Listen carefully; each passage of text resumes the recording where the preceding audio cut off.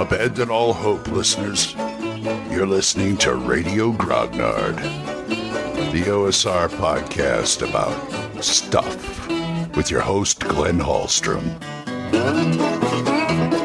Hi, folks. Old Man Grognard here. Welcome to Tuesday, and I hope you're all doing well. Well. I've got a rather involved email here from Gilbert Soares, one of my backers, and he's asking something for a friend. And this is a little involved, but I think the answer might be a little more simplistic than you want, so I'll try my best. Gilbert writes, Dear Mr. Hallstrom, I hope you're doing well. As a native San Diegan, Californian, still living in San Diego, I cannot complain. Well, I can complain because I'm not living in San Diego. I'm a Californian boy myself. I'm from L.A., and I get real homesick, so take of that what you will. I'm wondering if you can recommend tools, write-ups, or reference books on the following subjects that a friend of mine recently asked me for recommendations on.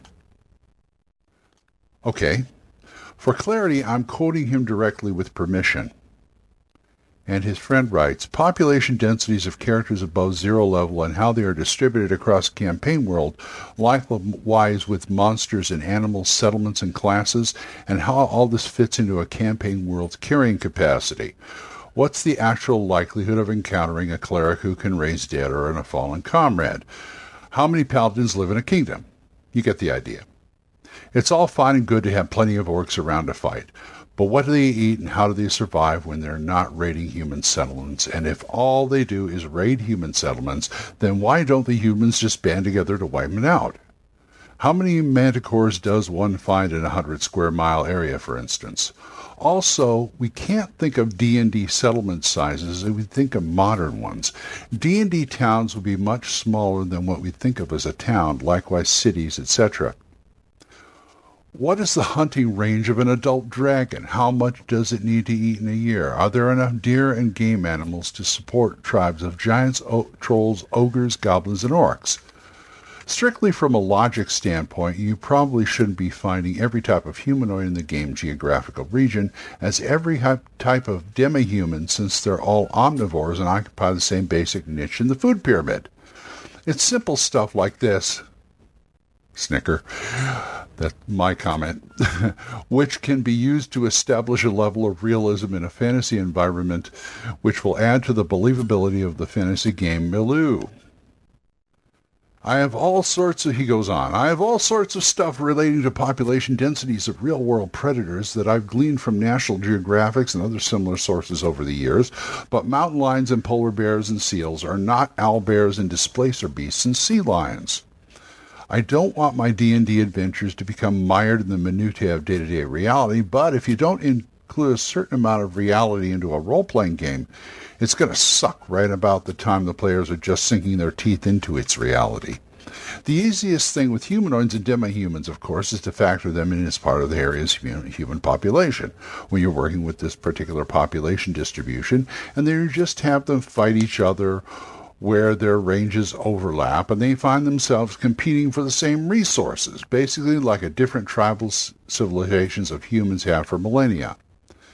The GM and the players kind of determine the magic level of the game world. Sometimes the designers of a milieu do this during creation, but after that it's kind of necessary to figure out how many name-level priests and wizards are running around in the woods, to say nothing of fighters and thieves. Everyone forgets that there's actually quite a bit of simple mathematics, another snicker by me, involved in the game. From basic geometry used in dungeon mapping and stronghold design through proportional relationships used in the world, region, and city creation. And that is by Gilbert Soares' friend. I do thank you for sending me that, because the short answer, I don't know. The long answer is, let me recommend a few things to you. First of all, if you're looking for population densities and percentages and things like that, I would recommend, first of all, Judges Guild. Judges Guild's regions. Now I'm going to preface this by saying, I've already jumped into it, but I'm going to preface it by saying that practically all this is out of print. So either you can find used copies, or drive-through may, or someplace may reprint them in PDF form or something. So, going on. First thing I want to recommend to you is Judges Guild. Their Wilderlands regions, if not the city-state itself, are the Wilderlands of High Fantasy, which is the Wilderlands. Yeah, that's the basic box set. They will have those breakdowns because they used to do that. And you can find some of their supplements online, if you can find them in PDF form, or if you can find a used copy, like I say. Another out-of-print thing is TSR's either the folio or the box set of The World of Greyhawk. The box set, or the folio, is TSR 9025. I think that's the box set also. And that will give you the breakdown of Greyhawks. Show you, and it gives you good examples. All these things give good examples of what you're asking.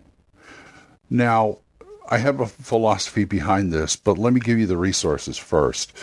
Those, plus look at any modules, if they have, and they should have, wandering monster tables and things like that for the different areas. Astonishing Swordsmen and Sorcerers of Hyperborea is excellent for that if you want to do like monster breakdowns.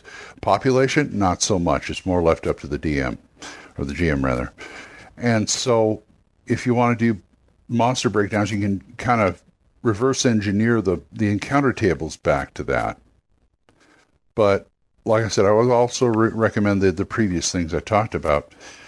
And other than that, I really can't tell you where to go to find this information out. See, this is the kind of minutia that, well, I'm not saying it's not simple math, but I don't do geometry, I don't do calculus or trigonometry. I'm a basic math guy. And if I can spend 12 years playing Champions with basic math, that says something. But when you say it's simple, it's, well, unless you want to go around to your fantasy world and like take a census, that's about all you can do. Some of the like second edition TSR D&D stuff is good. The regional things in the realms and stuff, that'll teach you how to do it too. That'll give you a rough idea of how to do it. But mine is keep it just real. I don't go for possible. I don't go for realistic. I go for plausible. And the thing is, in a world, is what you have to do is once you establish the rules, keep them consistent.